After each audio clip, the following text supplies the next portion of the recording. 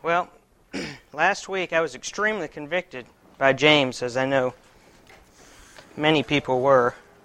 And I got stuff falling everywhere here. Stan Langhofer had a good idea that if you guys want to, we still can. He thought this week we should actually take the book of Leviticus and start memorizing it here in church. I thought it was a great idea. I wouldn't have to prepare anything, and we could just kind of just read. I don't know about you guys. My family hasn't memorized.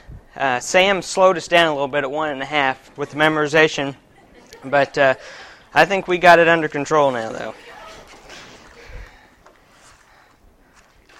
I'm just kidding, by the way. Just kidding.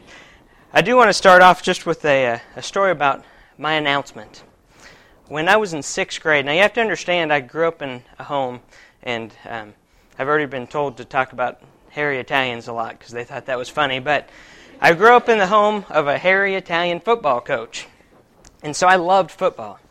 And I thought pretty highly of myself when it came to football, and every recess I played football. I was the one that had my hand raised to call out for the football when they went around and they asked for which equipment you wanted at recess. I always said, I want the football. It was just a given. So we'd go out to recess, and I'm telling you what, I'm going to brag a little bit. I'm sorry, but I'm going to brag a little bit. I was awesome. I was awesome. The kids could not tackle me. They couldn't stop me. I dominated the 6th grade at Crestview Elementary School. And one night, I went home, and I announced to my 2 older brothers, my dad, my mom, that I'm going to the NFL. There's a few chuckles here. They laughed a lot harder. They spit milk out through their nose. They rolled on the floor. And my brothers, my oldest brother, how in the world are you going to go to the NFL? I said, you should see me at recess. I'm awesome. They can't tackle me. I am so good. And my dad gently informed me that I wasn't very good. And who I was comparing myself to, they weren't very good either. He tried to humble me, but it didn't work. I still thought I was pretty good, and still had this notion that I was pretty good at football. So I grew up, went through junior high and high school, and I was pretty good. I ended up being starting quarterback at Topeka West High School. It was all city and had some other good things, and I had some scholarship offers, and I still thought I was pretty good at this game. NFL was starting to slip a little bit since I was 5'7", but, I was a pretty arrogant kid. But when I got to my senior year, I wanted to play football in college, and I had very few people even interested in me. Some very small colleges were interested. That wasn't good enough for me. My brother in front of me had decided to go, because he didn't get any Division I scholarship offers, he was much better than I was. He went to Coffeyville Community College, was an All-American, went on to the University of Northwestern in a full ride, and I'm thinking, that's the way I'm going to go. I'm going to follow right in my brother's footsteps, so I went to Coffeyville Community College. And I showed up the first day of practice, and there's 5 quarterbacks. They already had the depth chart made out, which I thought was just completely unfair, but they had me at number 5. Number 5. I think we stepped up in height as we went through. But after the first week of practice, I thought, this is just flat out unfair that they have me at the 5th string quarterback. I should be about 10th. In fact, the coach should have packed my bags and sent me home. I was so bad compared to these kids that I was playing against. They were awesome. The starting quarterback, I'll talk a little bit more about later, was the starting quarterback at Missouri. This guy's 6'3". He could throw it 80 yards in the air. He was awesome. And I was terrible. For the first time in my life, I all of a sudden realized, you know what? I'm not that good. I'm not that good compared to these people. But I was still pretty good compared to the 6th graders at Crestview Elementary School. And I guarantee you, even now I could go back and beat them. In life, we compare ourselves to the world. And it's so easy to say, you know what? Compared to Stan Langhofer, I'm pretty good. I'm just kidding, Stan. I'm really not. But, we walk through life and we compare ourselves to the world instead of to what we should compare ourselves to, and that's Jesus Christ. I want to read to you the words of a song that the late Rich Mullins wrote. The title of the song is Hard. Well, I'm a good Midwestern boy. I won't sing it, I promise. Well, I'm a good Midwestern boy. I give an honest day's work when I can get it. I don't cheat on my taxes. I don't cheat on my girl. I've got values that would make the White House jealous. Well, I do get a little much over-impressed till I think of Peter and Paul and the apostles. I don't stack up too well against them. But by the standards around here, I ain't doing that awful. Lord, it's hard to turn the other cheek. Hard to bless those who curse you. Lord, it's hard to be the man of peace. Lord, it's hard to be like Jesus. And that is exactly right. You know, when we compare ourselves to the world, we're not too bad. We are not too bad. And it's so much easier to take what we should be and lower it down to here and then feel pretty good about ourselves than it is to keep the goal up here. I want to be like Jesus and keep striving for that. You know what? I got my notes all mixed up here. I apologize. I'm practicing this morning. In 1 John chapter 2, verse 6, very simply it says, "Whoever claims to live in Him must walk as Jesus did." That doesn't leave us much room for error, in my opinion. If we claim to be Christians, we must walk as He did. And you know what? He said some pretty incredible things that I find it extremely difficult to live up to. I'm just going to tell you a few. Out of Matthew chapter 5, when He's given the Sermon on the Mount, He says things like this, "You have heard that it was said to the people long ago, 'Do not murder,' and anyone who murders will be subject to judgment." That's good. People shouldn't kill each other. But He says, "But I tell you that anyone who is angry with his brother will be subject to judgment." I mean, we can't be angry at our brother. We're not talking about killing, we're talking about anger. How many times have we been angry with our brother? Then He says, "You have heard that it was said, 'Do not commit adultery,' but I tell you that anyone that looks at a woman lustfully has already committed adultery with her in his heart." Wow, it gets harder. And it's easy not to do the actual thing, but in your mind and in your heart, man, it gets tougher. Then He says, "You have heard that it was said, 'An eye for an eye, a tooth for a tooth,' but I tell you, do not resist an evil person. If someone strikes you on the right cheek, turn to him the other also." This one kills me. Do you know, if someone attacks me, I have to stand there and take it, whether it's verbally or physically. I can't hit him back. I mean, how many of us have been taught growing up, if someone hits you, my golly, you hit him back. My dad told me to do that to a kid at school that was picking on me. He hit me with a lunchbox. He said, "Well, tomorrow you hit him with your lunchbox." Jesus says, don't do it. Let him hit you with the other lunchbox. Then He says, "You have heard that it was said, 'Love your neighbor and hate your enemy.' But I tell you, love your enemies and pray for those who persecute you." I want to see a show of hands. How many people prayed for someone they can't stand this week? I didn't. I got to put my hand down. That's hard. Because, you know, it's easy to pray for those we love.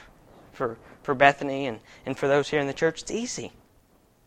But for someone we really don't like? Wow.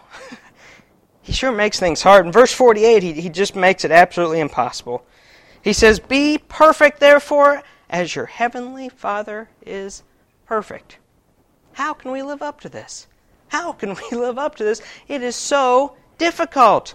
You know, the Apostle Paul is someone that I admire, and all of us are aware of how he lived his life. But listen to his words. He states it twice. "Not that I have already obtained all this." He just got done telling the Philippians how they should be. And then he says, "Not that I have already obtained all this, or already have been made perfect, but I press on to take hold of that for which Christ Jesus took hold of me.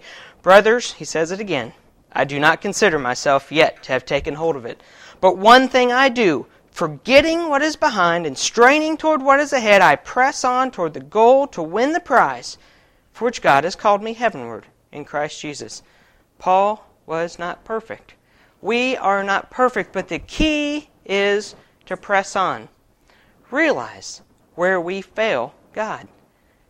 And commit yourselves to that goal of Jesus. Don't lower the standards. Keep the standards there and just keep pressing on. King David, think of King David. He was the man after God's own heart, but we read about him. He was a liar, a cheater, a murderer, an adulterer. He was a mess. And he was the man after God's own heart. Why? Because when he sinned, he fell on his face and he tore his clothes and he mourned because he was sorry. And he pressed on towards the goal of Jesus. That's why he was the man after God's own heart. That's why. Because he strove and he tried to remain in Christ, and he kept him as the goal. It's too easy to bring it down here. My roommate in college always said, when we'd start picking on him, go ahead, tear me down so you can make yourself feel better. And he said it jokingly, sometimes. But it's true. We lower the standards so that we can feel better about ourselves. It's much easier than raising the standards. Now, how are we going to do this? I have to admit, I am a football coach, and I'm following James Walton, Mr. Intellectual. And he came up here and he talked about all kinds of stuff, very convicting and just an awesome message, but he's too smart for me, okay? He may not admit that, although he did say I was a poetic football coach, which I appreciated. But I must keep things simple. And so I turn to Psalm 1, and I read this. Blessed is the man who does not walk in the counsel of wicked, or stand in the way of sinners, or sit in the seat of mockers. But his delight is in the law of the Lord, and on his law he meditates day and night. Okay, football terms here. Okay, I'm sorry to throw football out so much. Football terms. Don't do bad things, and do what God wants you to do. Don't do bad, do good. It's that simple. It's that simple. It's that basic. That's what God wants of us, to reach the goal of living like Him. I told you I'd get to the story of the starting quarterback at Coffeyville, and here it is. Corey Welsh. Corey Welsh, I was scared to death of. He was a big, big man, and he was talented. When he was in high school at Wyandotte High School in Wyandotte, Kansas, he was an all-state quarterback, and he led his basketball team to the state championship. He was renowned across the country as the best athlete, or one of the best, I should say, one of the best athletes in the country. He could have played basketball or football, Division I, any place. He chose to go to the University of Missouri. He went there, made it as the starting quarterback as a freshman, which is unheard of. I'm telling you, to be a starting quarterback at any major college is a feat. I mean, this guy was an athlete. He lasted 4 games, and playing Oklahoma, he got tackled and tore his knee, his ACL. He was done for the year. Now, he had a choice. He could stay at Missouri, train, get it back, and he would have been just fine. But Corey had this knack for getting into trouble. He couldn't stay away from the bad people. And in high school, he had a reputation for being around drugs and selling drugs. Well, it followed him to Missouri. He disappeared from the team. No one could find him. He was gone. Lost his scholarship, got involved in drugs, ended up back in Wyandotte, Kansas. But someone from Coffeyville found him. From where I was, happened to be the year I was going there. Someone finds Corey Welsh. Said, Corey, we'll give you another chance. Come to Coffeyville. We'll give you another chance. He comes, meets me. He called me Little Man. Little Man. Because I was a little man compared to him. Didn't say much, but he was awesome. I'm telling you what, he was fast. I mean, we're talking like Michael Bishop for those that follow K-State. We're talking Michael Bishop type quarterback. He was talented beyond talent. And he played 3 games. We were 3-0. He was dominating Coffeyville, which is a very good junior college. I mean, we're talking, there's some good athletes in there, a lot of good football players, and he's just dominating this league. And if you remember, I was the 5th-string quarterback, so they didn't let me dress for the game. So I came back after the weekend. And I walked into my room. My roommate says, Walton, you're going to be dressing next week. So what happened? I get to dress for a game? What happened? He said, Corey got in a little bit of trouble. What did he do? Well, after the game, he was celebrating, so he went down to the local bar, and he was dancing with some girls, and some guy cut into the dance, and he was upset, so he walked out to his car, got a gun, came back in and shot him. Didn't kill him, luckily, but he shot him. Not very smart. Not very smart. He's gone from Coffeyville. Obviously, he didn't remain in jail for too long, I don't know. But I had not heard of Corey until 1995. I've graduated from college. I'm in Topeka. Open the sports page, and there's Corey's name. He's back again in the sports page. Except this time it says, Corey Welsh found dead in parking lot in Wyandotte, Kansas. Went back. Drug deal gone bad. He couldn't stay away from the wickedness of the world. Now you think, come on, Chris, I'm not into drugs. I'm not into this stuff. I'm nothing like Corey. But you know what? Anything short of Christ is wickedness.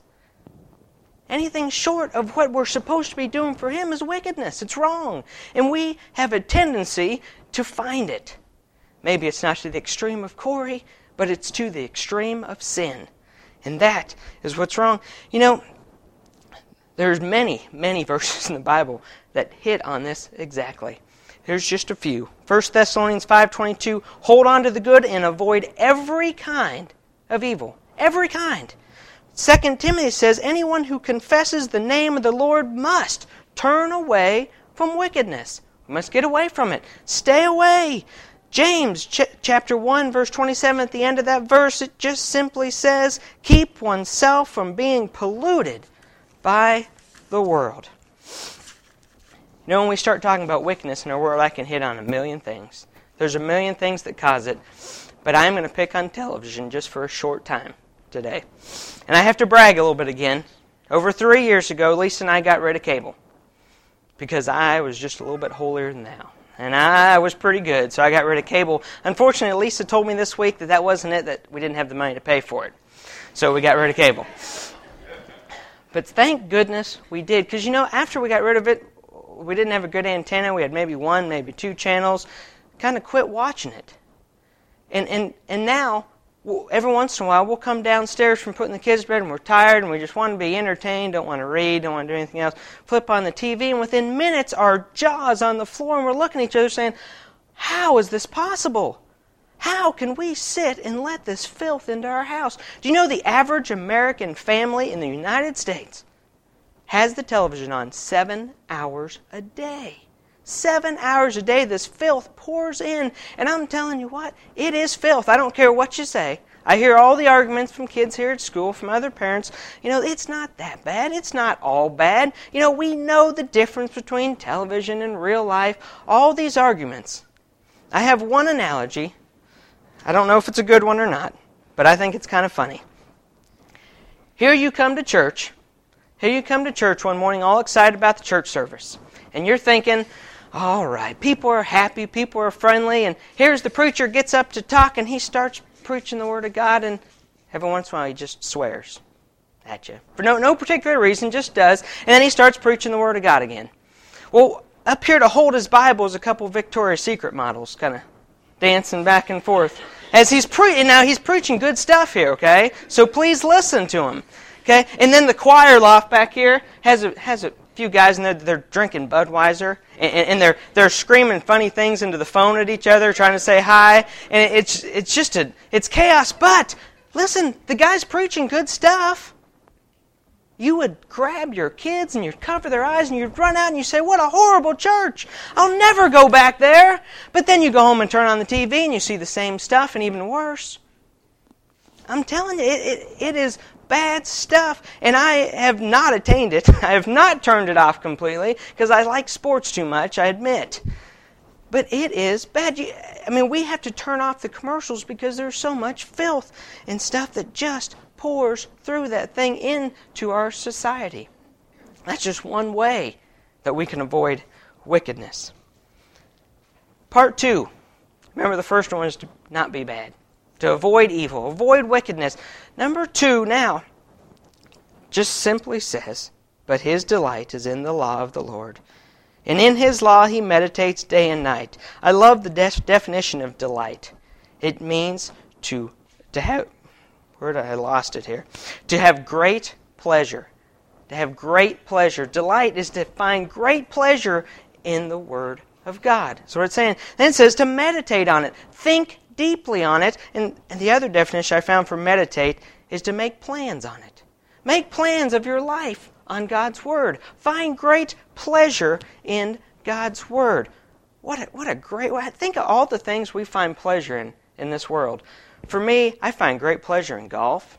I find great pleasure in coaching football. I find great pleasure in many things, but I have to admit, when I wake up for my 15 minutes, a half hour in the morning, I don't always find great pleasure. Sometimes I just sit and read to get it over with. Oh, read God's Word. Okay, I'm done. I'm good for the day. Where's the great pleasure? Where's the great pleasure? Where's the meditation on this? That's what he's telling us to do. I'm going to contrast Corey's story with a man by the name of Jerry. Put Jerry back, senior year of high school. Jerry was not fast, and he was not big, but he wanted to play college football. That was his goal. Now, he's a little different than me. He was bigger and faster than me. But Jerry wanted to play. He had no scholarship offers. One, Mississippi Valley State comes in, and the coach at Mississippi Valley State says, Jerry, I'm going to give you a scholarship for one reason. That's because you have an incredible desire to play football. And he did. In fact, he had such an incredible desire to play football that he would study the films and the teams they were playing for hours. And he would show up to practice 2 hours before practice. The quarterbacks weren't there, so he had to get the equipment manager to throw him passes. He'd throw him passes for hours before practice because the quarterback was too lazy to show up 2 hours before practice. So he was there. He found great pleasure in the game of football, and he meditated on the game. Jerry actually came to Washburn to play a game.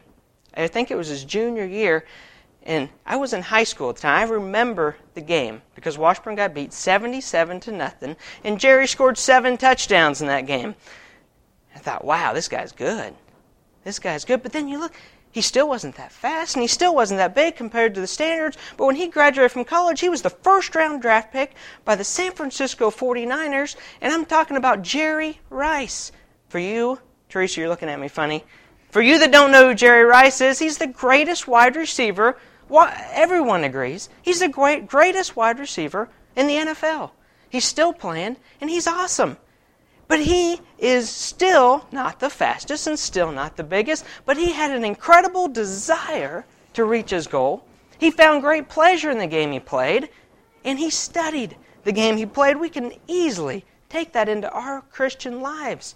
And we can say, if we have that desire to reach the goal of Jesus, if we find great pleasure and delight in His Word, and if we meditate on it, spend time in it. It's like James said last week, if we do not have this memorized and learning Scripture constantly, we limit what the Holy Spirit can do in our lives.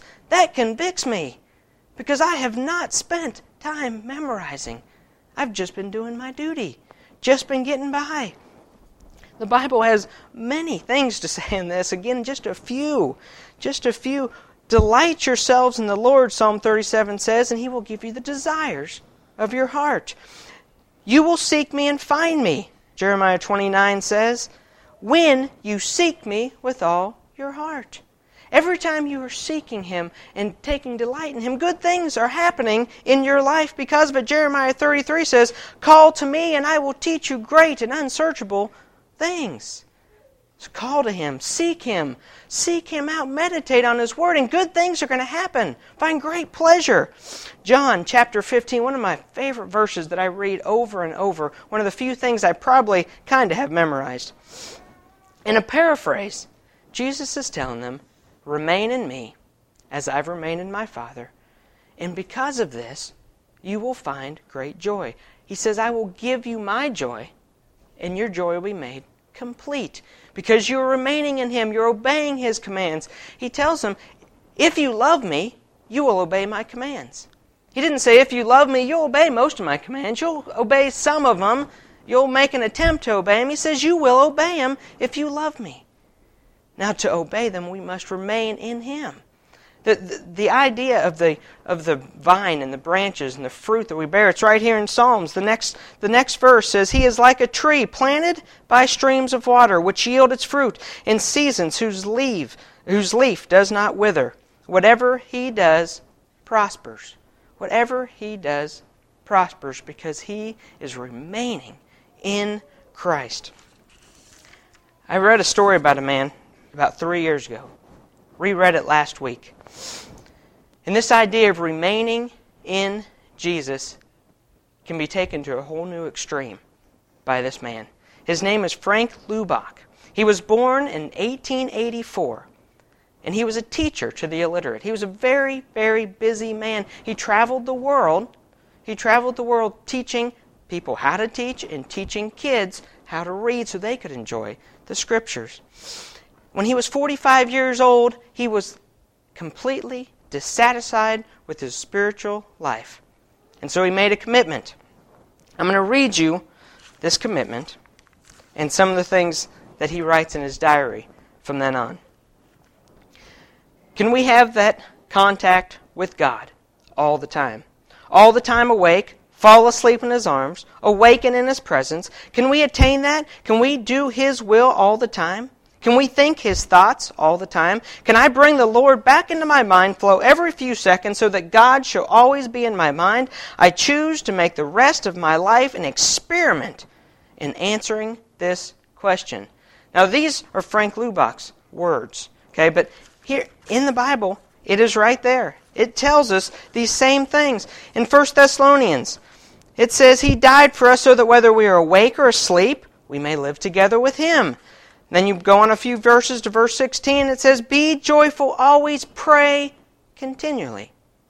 You can't really mistake in that. Pray continually.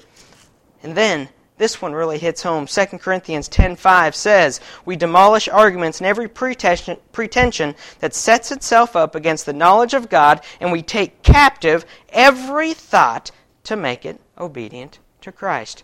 It's right here in our Bible, in the Word of God. Take every thought captive and make it obedient to Jesus Christ. I stand here and tell you this, and I tell you I have not even come close.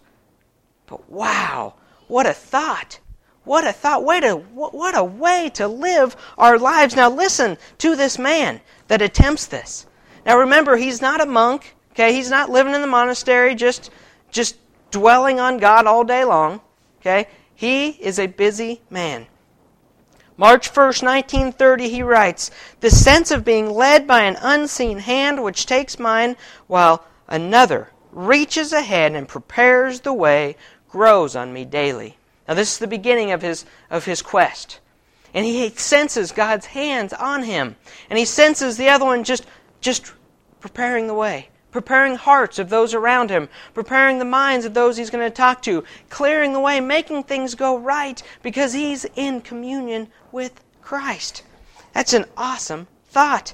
Then, April 18th, 1930, he says, I have tasted a thrill in fellowship with God which has made anything discordant with God disgusting. Anything that's not in line with God, he finds disgusting because he is in Christ. This afternoon, the possession of God has caught me up with such sheer joy that I thought I had never known anything like it. God was so close and so amazingly lovely that I felt like melting all over with a strange, blissful contentment. Having had this experience, which comes to me now several times a week, the thrill of filth repels me, for I know its power to drag me from God, and after an hour of close friendship with God, my soul feels clean as new fallen snow. Wow. I mean, this is good. I mean, just the idea of living your life this way. And it gets better. Next one, on May 14th, he says, I cannot even do this half a day.